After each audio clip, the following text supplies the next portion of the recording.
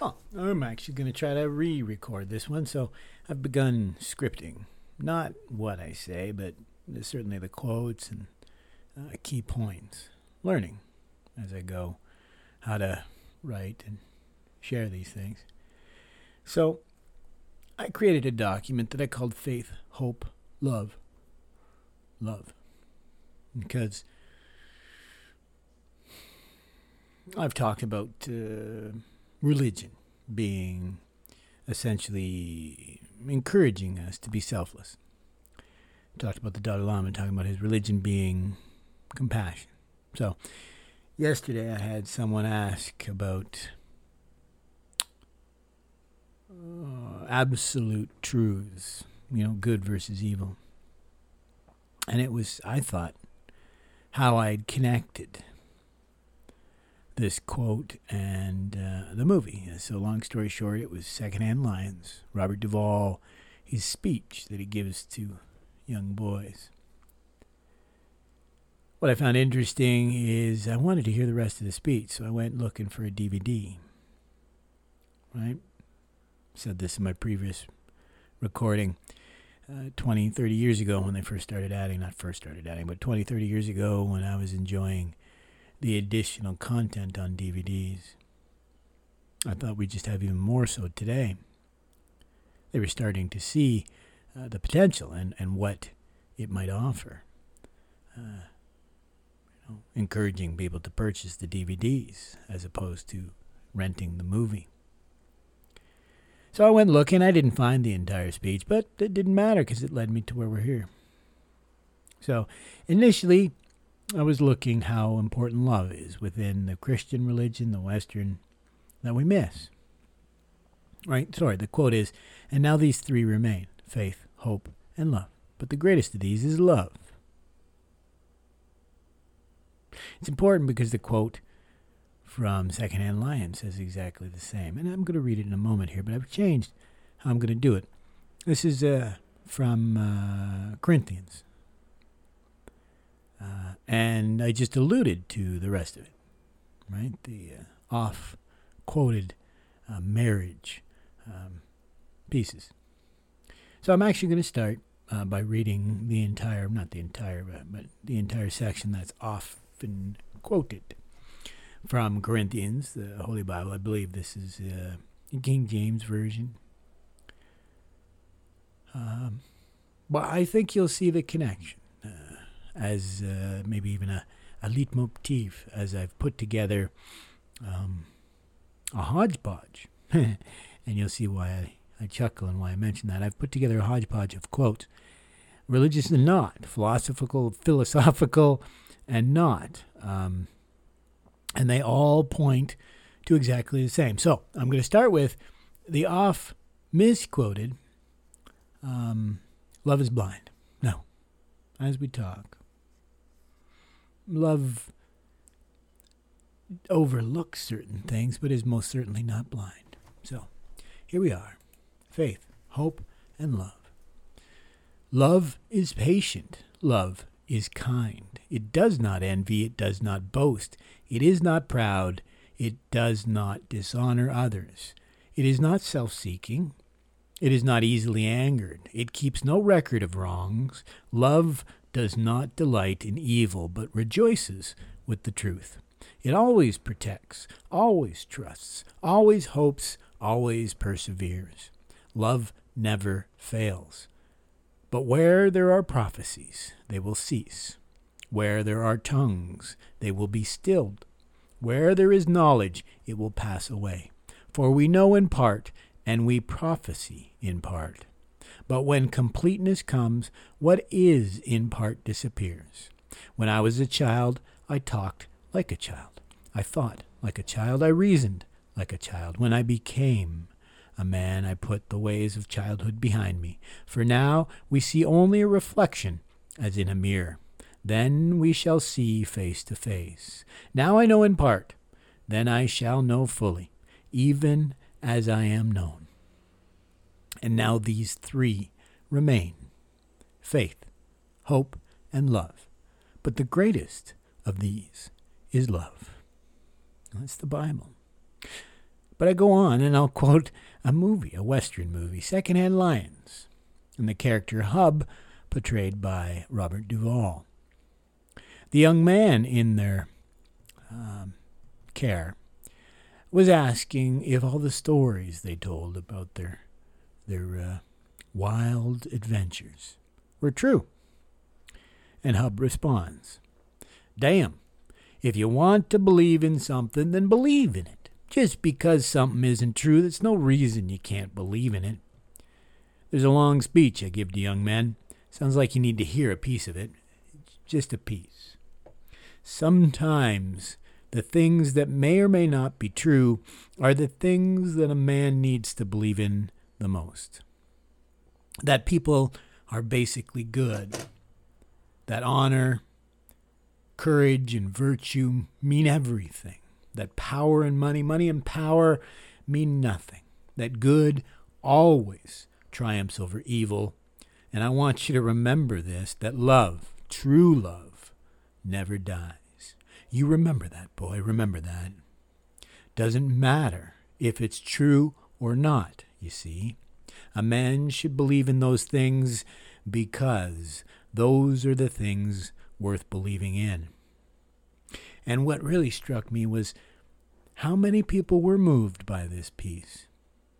And then I quoted one of the comments for two big reasons.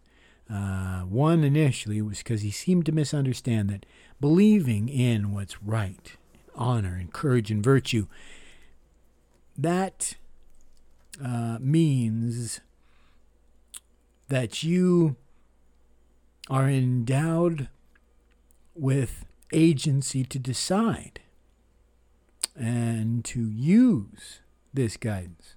It doesn't mean that you're ignorant or blind to the realities of life. And so the quote, a comment from YouTube by Keith Johnson goes, "Although I do agree that we hold some idealism in our beliefs, hope is one of the paramount foundations of it.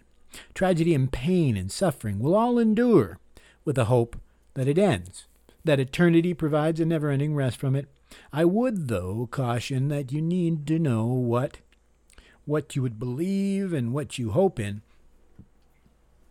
If it is a lie, it is the worst belief that can and will destroy who you are and all you would ever want to be. So examine truth and belief carefully and place caution in where you go with it." So initially, I went back to, now these three remain: faith, hope, and love. But the greatest of these is love. Now, what sustains you? Right? Your faith in good triumph over evil. Your hope that good will win out in the end. They don't sustain you in the face of doubt. Certainly not proof that these things, though worth believing in, aren't necessarily truth. Right? There is no absolute. So what does sustain you in a situation?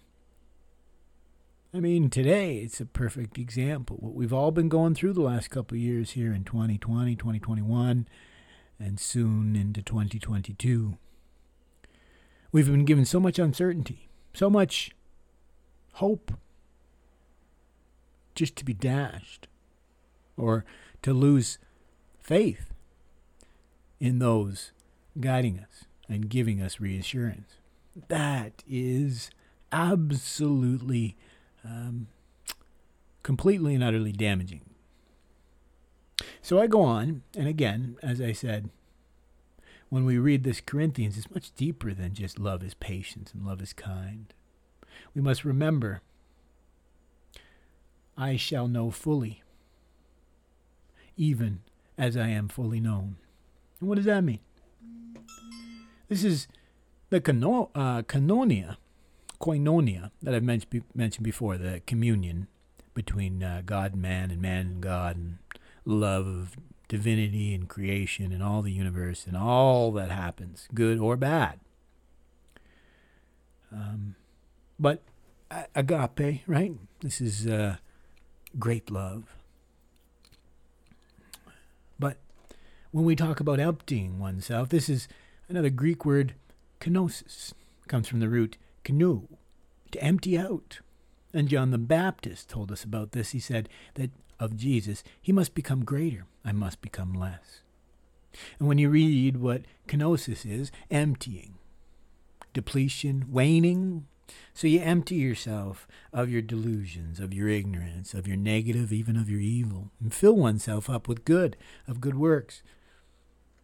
Right? And what is that? Well, in the Hebrew, that is a word called, or it is a word, chesed. Pardon my pronunciation, but chesed. C-H-E-S-E-D. Chesed. It's a Hebrew word that means kindness or love between people, specifically of the devotional piety of people towards God, as well as the love or mercy of God towards humanity. This is used throughout the Bible. But it is, well, it occurs 248 times in the Hebrew Bible, but in the King James Version, it's translated as mercy, or kindness, or goodness, or merciful, or favor, or good, or goodness. And when you go one step further, and you look at, right, the roots of these words, and I love, this is why I mentioned that some of the quotes were from the King James Bibles, but not all. Here's a quote from the Amplified Bible, right? We often quote, blessed be the meek, right? But that, again, is a word that comes from Hebrew anav, which we have some clues to what this actually means. Meek, what they mean by that, right? In Greek, praus. It's meek, gentle, but I'll just boil it down. This is, think of taming a wild animal or calming of people who are excited or irritable, but being gentle, quiet, and friendly, who, like a well-trained animal, they don't succumb to bitterness or anger, right? As with a trained workhorse, it's not simply a matter of passive submission to a stronger force, but involves an active choice of acceptance, right? Because we have this in Buddhism. It's the ox, the 10 ox drawings, or in Tibetan, it's white elephant. And we go from,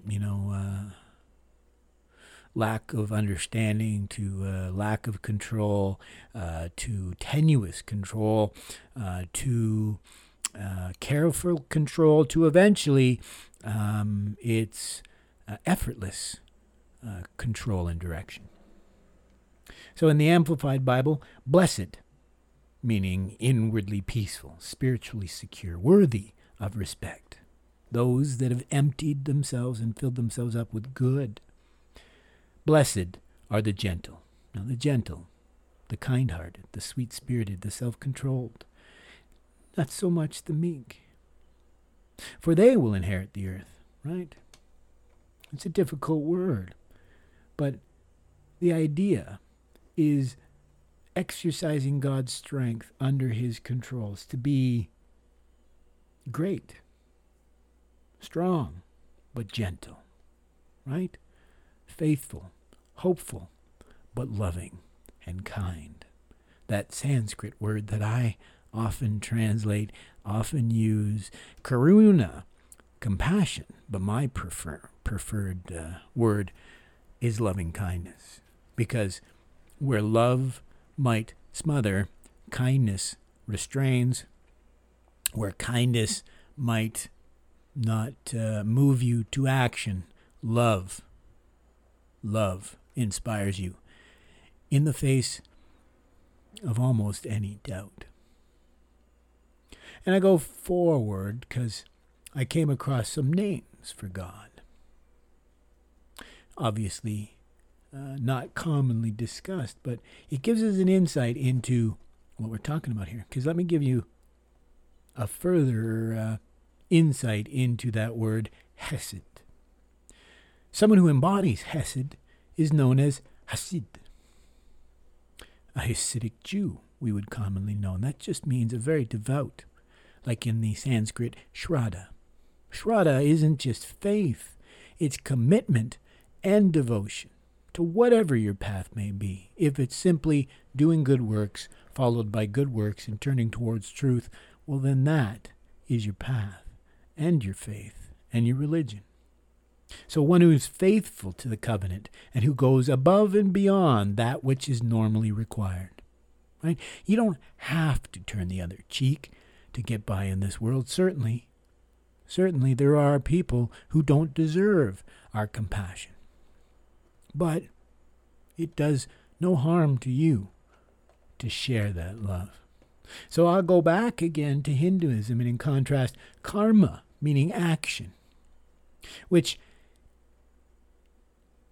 here's another, I've added the action, right? But here is a translation or an explanation that's available off the internet. It says, in contrast to karma, which is selfish, right, in Hinduism, in contrast to karma, which is selfish or pleasurable love, it goes into prema or prem. And you notice its root seems very similar to prau in the Greek. Again, this idea of karma, right? It refers to elevated love, prema or prem. So karma has a connection not just to action and cause and effect, but it also talks about an elevated love. Because I go and explain karma as an internal force acting on yourself, right? And how do you make your way in a world that is inherently dissatisfying or suffering, depending on your translation? Remember, I'll remind you that dukkha is bad air. Bad air, because sukha means good air. Because we're going to actually talk about su later. Or I talked about it in the last podcast, didn't I? Yes, I did. There you go. See how it connects.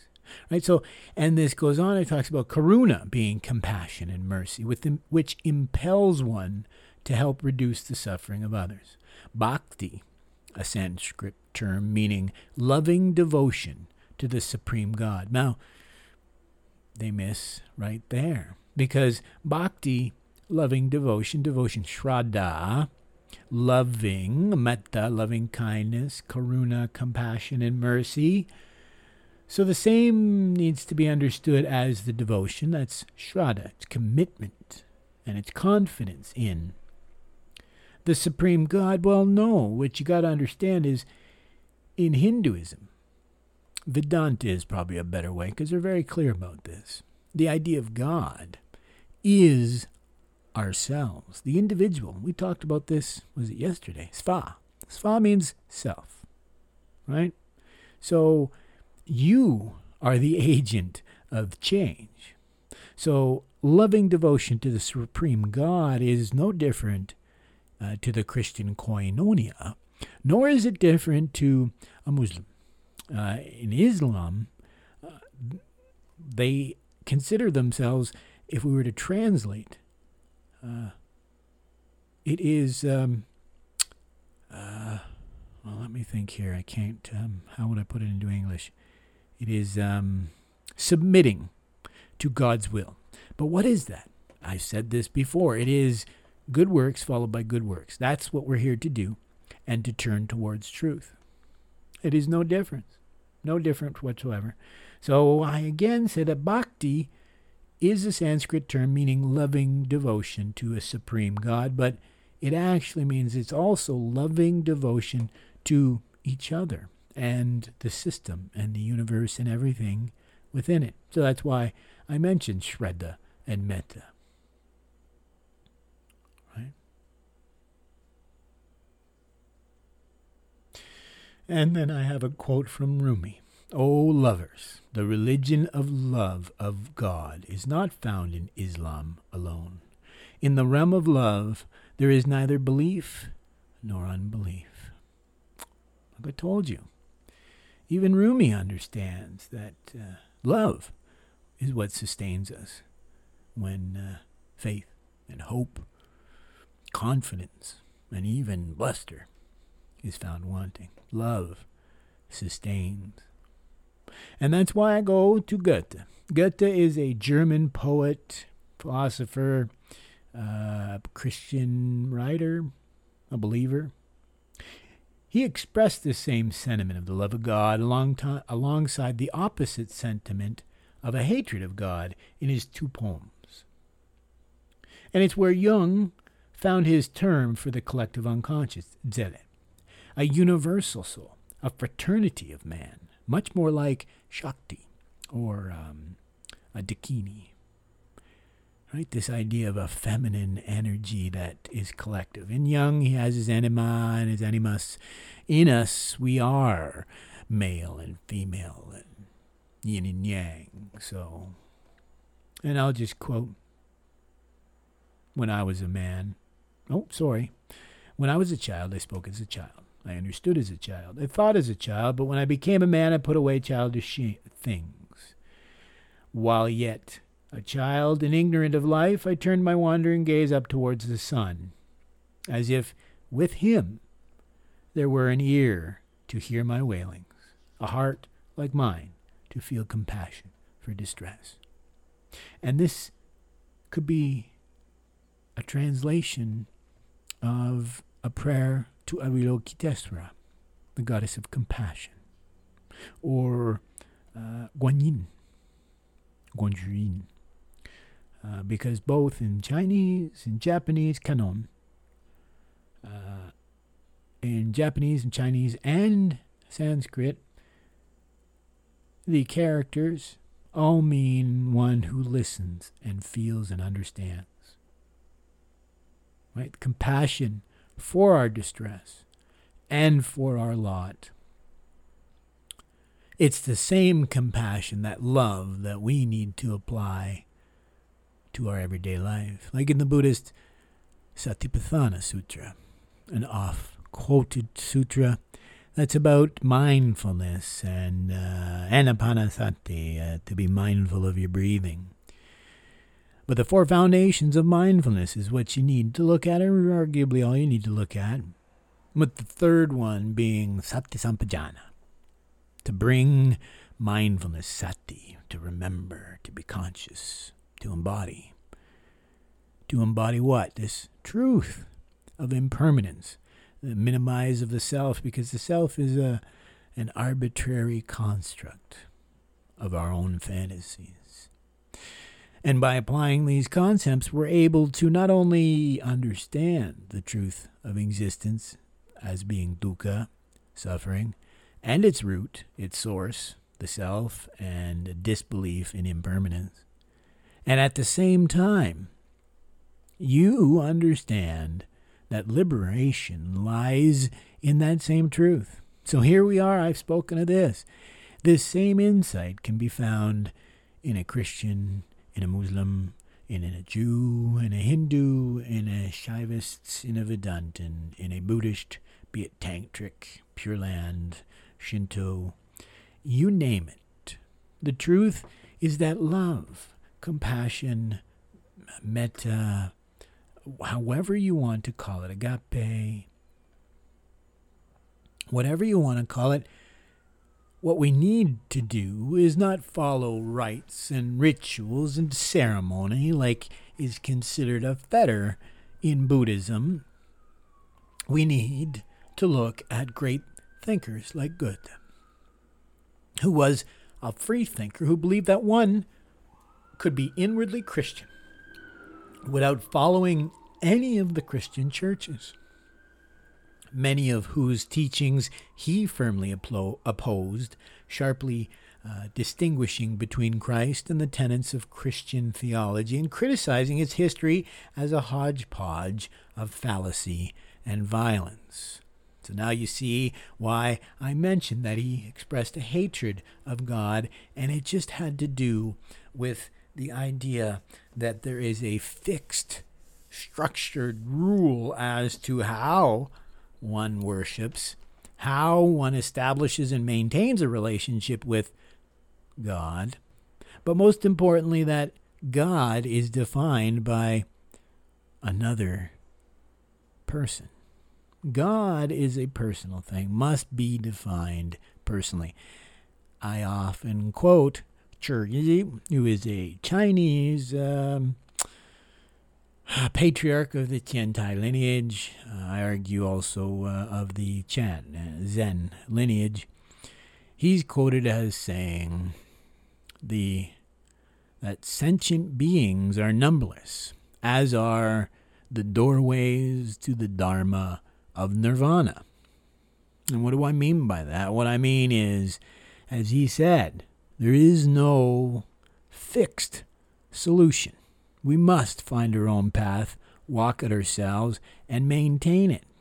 We must be proactive. It's that agency I spoke of. There is no absolute truth, save for we are the agents of change. So if we're going to decide right from wrong, we can't make that decision separated from the situation. We must be within and, must be guided by these same truths that we've spoken of. So this is why Goethe says that he's not anti-Christian, nor un-Christian, but most decidedly non-Christian. He just didn't feel that dogma was how he could get in connection or commune with the divine. And I find it even funnier that a year before his death, he wrote a letter where he expressed interest in a group lost to history, mostly from the Black Sea region, called the Hypsisterians. And what's interesting about the Hypsisterians is their godhead, just like Goethe and Jung later, this idea in all of these other religions. Their name for God was just ultimate, right? Again, I'm off script here, but essentially, they just worshipped greater than. I mean, honestly, when you read it, you get this idea that it's not different than Nietzsche. You get an idea of where this was, what was going on in Germany at the time, because Nietzsche actually felt this exact same way. When he spoke about the Übermensch, this Superman or the Overman, I don't like that translation. But it is, if you explain that Uber, not over, but ultimate man. Because Nietzsche taught us, before I guess he really started to have troubles, he taught us that the real truth, as these idols, these images of God that we've created, are strictly what we know for ourselves. If we carried faith, hope, and love with us, these are the potential of each and every human being. Just like in the Buddhist, we have something called Tathagata Garba.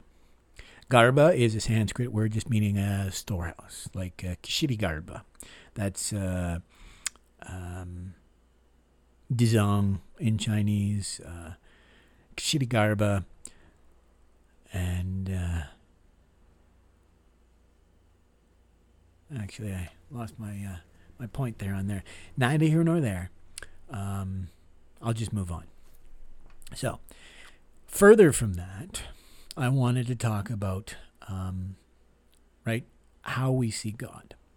And as I said, why I found it awesome is that Jung thought he was more like the Hypsisterian, where he worshipped a godhead. So not, like I said, I don't mean to be a heathen, but not a sky daddy, not somebody up in the sky or somebody who is judging us, but the idea that existence, our potential, is what we need to worship and turn towards, just like Nietzsche.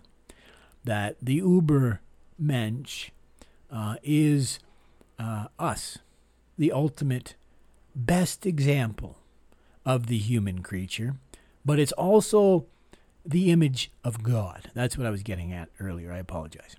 It's also our image of God. So we've created this idea of God, but it's really the image of our ultimate potential. But, as Nietzsche said, if it weren't for our guts, right, our self-sabotage and our doubt, we would understand this and we could achieve it. Because again, this is our ultimate potential. Just like Buddha nature is resident in everyone, Tathagata Garbha, Buddha, storehouse of Buddha nature, or I argue there is a synonym for this called the Amala Vijnana, not commonly translated or even talked about because it's problematic. It's perfected consciousness, right? So it's not nirvanic consciousness where you've completely transmuted and left our existence. Perfected consciousness is the idea to be free of outflows, is sometimes a translation, cessation, nirodha. It's like what John the Baptist said. I need to make him greater, in this case, my Buddha nature, and make me less, my selfishness, my apathy, my greed. So that's why I want to mention the next. So when, out of the book of Exodus, one of the first of the three responses given to Moses when he asked for God's name. And the answer was Ehyeh Asher Ehyeh, which is I am that I am. But we'll go to this further. It's a little bit more than that. Right? So the word Ehyeh is the first person singular imperfect form of Haya, to be. Biblical Hebrew does not distinguish between the grammatical tenses. It instead can be multiple and all at once, kind of a superposition, right? So, Ehyeh Asher Ehyeh can be rendered in English as not only I am that I am, but also I will be what I will be, or I will be who I will be, or I shall prove to be whatsoever I shall be, on and on, right? I am who I am, ergo sum qui sum, ergo cogito ergo sum, I am, I think therefore I am the existing one. I love it because if you go one step further and you look at the word Asher, right, it's that, who, which, where, all possible translations. So it's not just speaking God is I am this particular individual. It's saying that I am everything and everything in between. I am you, I am me, and I am everything. Right? Common substitutions in Hebrew are Adonai. Also interesting because Adonai literally means my lords, plural. Right? Because Adon is Lord. But commonly translated as my Lord, Adonai. Elohim. Elohim is even more interesting because it's not just used in Hebrew. But Elohim, once again, literally means gods, but treated as singular when meaning God. Because if you are talking to God, you're talking to God. In this case, right, in the Moses context. But if you mention Elohim as God creation, that includes you, me, and the space in between, right? And then Hashem, the name in everyday speech, because again, they also use letters in, believe it or not, it's lost in, I won't get into it. Simple letters to represent God is used in both Christian and Jewish and Islamic traditions. So I jump to the next example. Oh, actually, no, I put a little personal. I added a little personal anecdote here. So there's a local church that I was following when they moved to online service from the past couple of years, right? And so they were sharing their ministry. And there's a few of these churches that are part of a new movement. They say that it's a reformation in a sense. Why? Because they say that most churches, the vast majority of ministry, meaning the good works of the church, is done by the ministers, the pastors, right? Not by the lay people or the congregation. I found this funny because they're saying this in this document, but at the very same time, they're calling the congregation saints. They call each other fellow saints. So I find it funny because there's such a disconnect here. First, I don't believe that all of the ministry is being done by, I argue it's the opposite. And what we really need to do is to teach this communion idea, that this fellowship of all man. And secondly, I argue that was the teaching of calling your congregation saints. We have that in Buddhism. There are some traditions where they hold to call each other bodhisattvas, right? The idea is encouragement, but honestly, if we all have Buddha nature, then we all have Buddha potential. We all have perfected consciousness present. So we are bodhisattvas. Just, we're sheep in wolf's clothing. We just have to strip away all of the facades, right? Because I like to mention from the Bhagavad Gita, Om Tat Sat, I am that. Right? Om is the sound of Brahman, or the ultimate reality. Om is the ultimate sound. It represents all of divinity, you, me, the universe, and everything in between. Tat is the mantra of Shiva. Shiva being this all power, but the idea is what impels us. And Sat, it's the mantra of Vishnu, which can also be interpreted as truth, right? So it's I am that, right? When combined, it is the supreme reality, absolute truth, all that is, right? That's Shraddha, right? Faith, Shraddha, is devotion, commitment, and confidence in the prescription, whatever that may be. And I'll quote St. Francis of Assisi, Lord, make me an instrument of your peace. Where there is hatred, let me sow love.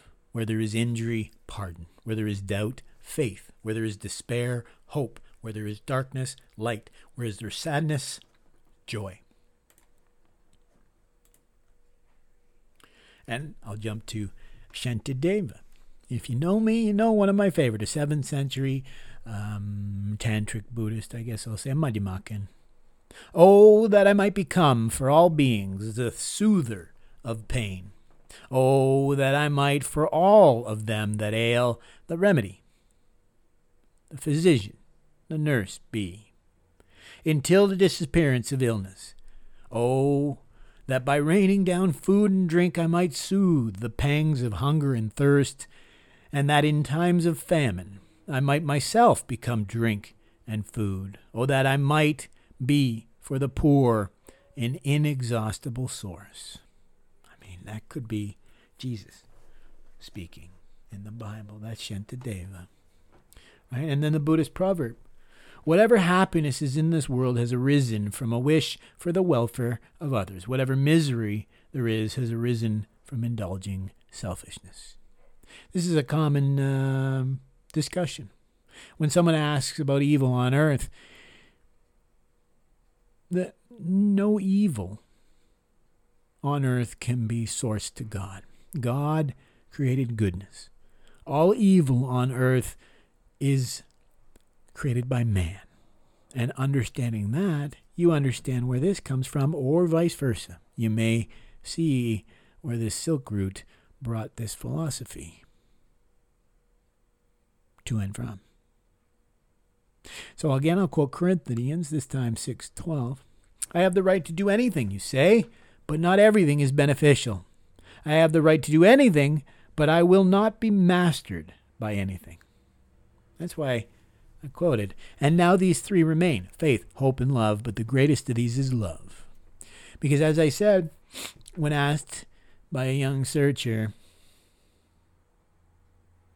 right, about absolute truths, I reminded him there is no such thing. Because you can argue that taking a life is absolutely wrong, but refusing to defend others would actually lead to a greater harm. Right? Say if taking the life of one individual would spare the lives of 10, you could also argue that as being right. So it's your agency with hope, faith, and love, understanding of, truth and courage, right?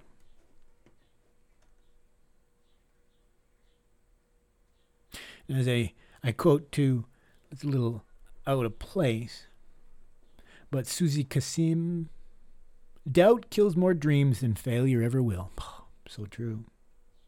And Richard Feynman, I just like this quote. I think it wasn't supposed to be in here, but religion is a culture of faith. Science is a culture of doubt. Now, I put that in there because I actually think that even for science, Feynman got this wrong. Because I use Einstein as example. Think of this man 100 years ago. Came up with theories that are still to this day being proved. Is correct.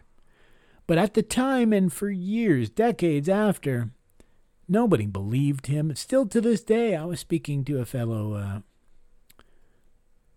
learned individual, and he agreed, in fact, said that we're still operating on failed assumptions when it comes to Newtonian physics versus Einstein, right? And then there's still unsolved issues with our universe. So I argue that faith and doubt are two sides of a coin, right? Because ignorance isn't transformed into wisdom, but with faith and doubt, you're able to understand that you may be operating on failed assumptions, and with that doubt, faith, and love, one can hope to grow and understand. And Corinthians 13, if I speak in the tongues of men or of angels, but I do not have love, I am only a resounding gong or a clanging cymbal, like the finger pointing to the moon. It's just pointing to the path. It's not the path, and your moon is not the destination. There is no destination. There's no attainment. In the Bible, I don't know if I've saved that quote, but the Bible tells us so as well. Yes. If I give all I possess to the poor and give over my body to hardship, that I may boast, but do not have love, I gain nothing. Karma and dana. Love is patient and love is kind. Right? Karma we spoke about. It's an internal force acting on you. Dana, oft translated as charity, but it's important to understand that it needs to be given freely, just as the Bible said here, right? Reality is that which, when you stop believing in it, it doesn't go away. Oh, that's so true. That's Philip K. Dick, right? But there are cases where this gets some people thrown, but there are times when we not only create but manage our own reality.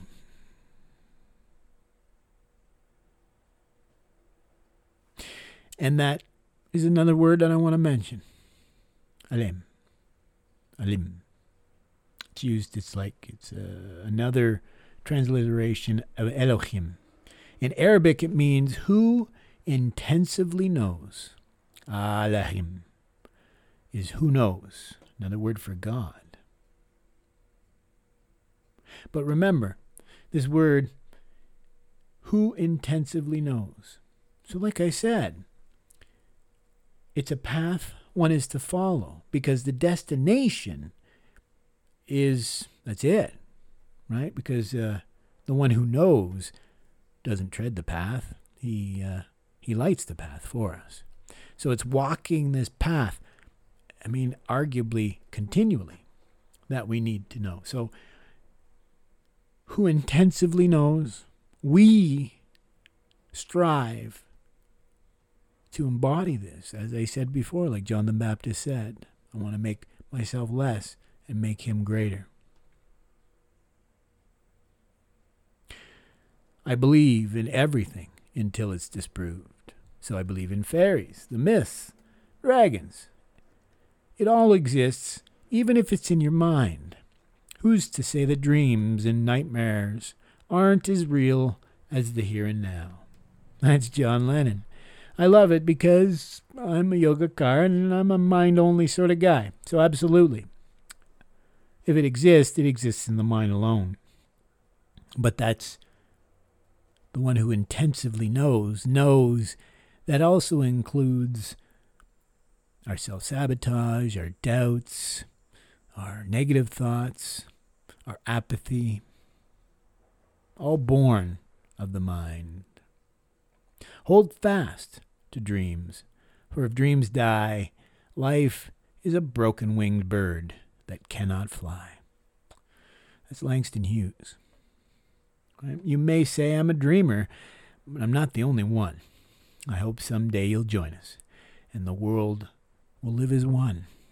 Right? It's Upeka in Sanskrit, the koinonia, the agape, kenosis. And yet, I've had the weakness, and have still the weakness. I wish you to know with what a sudden mastery you kindled me, heap of ashes, that I am into fire. I've talked about this before. You don't have to know. Far too many people want proof. But the real benefit comes in faith. Not blind faith, but it's a love of a potential. Your greater potential. That is what sustains you in even the most hopeless and faithless situations. If it's really a wonder that I wasn't dropped I'm so sorry. It's really a wonder that I haven't dropped all my ideals, because they seem so absurd and impossible to carry out, yet I keep them, because in spite of everything, I still believe that people are really good at heart. That was Anne Frank from The Diary of a Young Girl. Yeah, she didn't survive. And she experienced some good, but overall, she witnessed pure evil.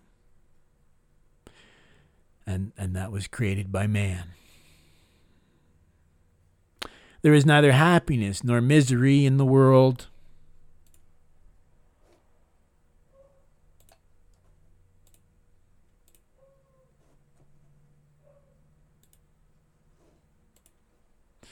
There is neither happiness nor misery in the world. There is only the comparison of one state with another. Nothing more.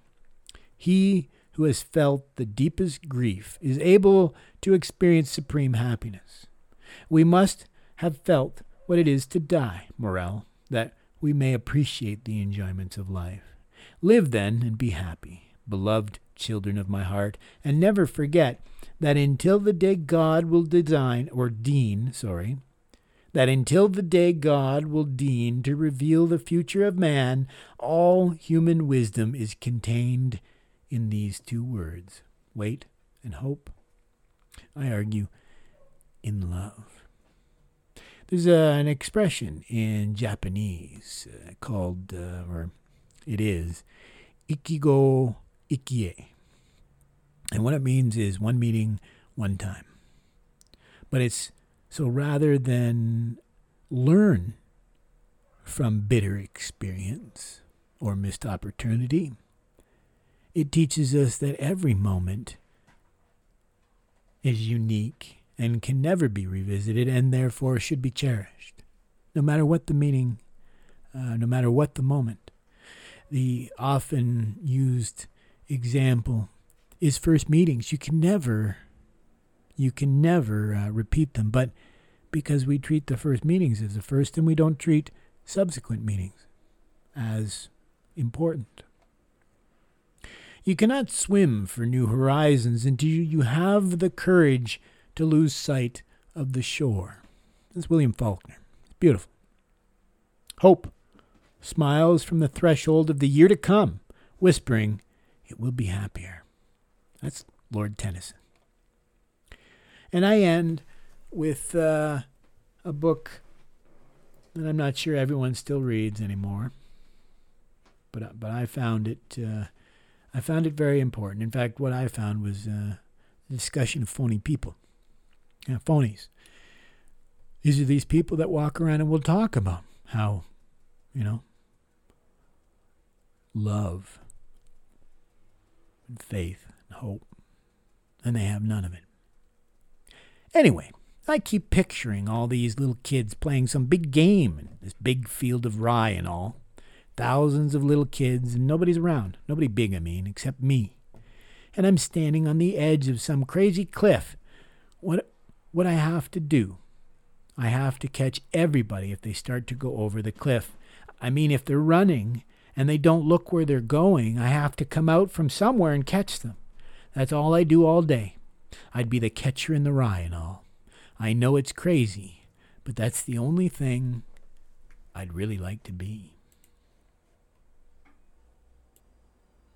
Be that catcher in the rye.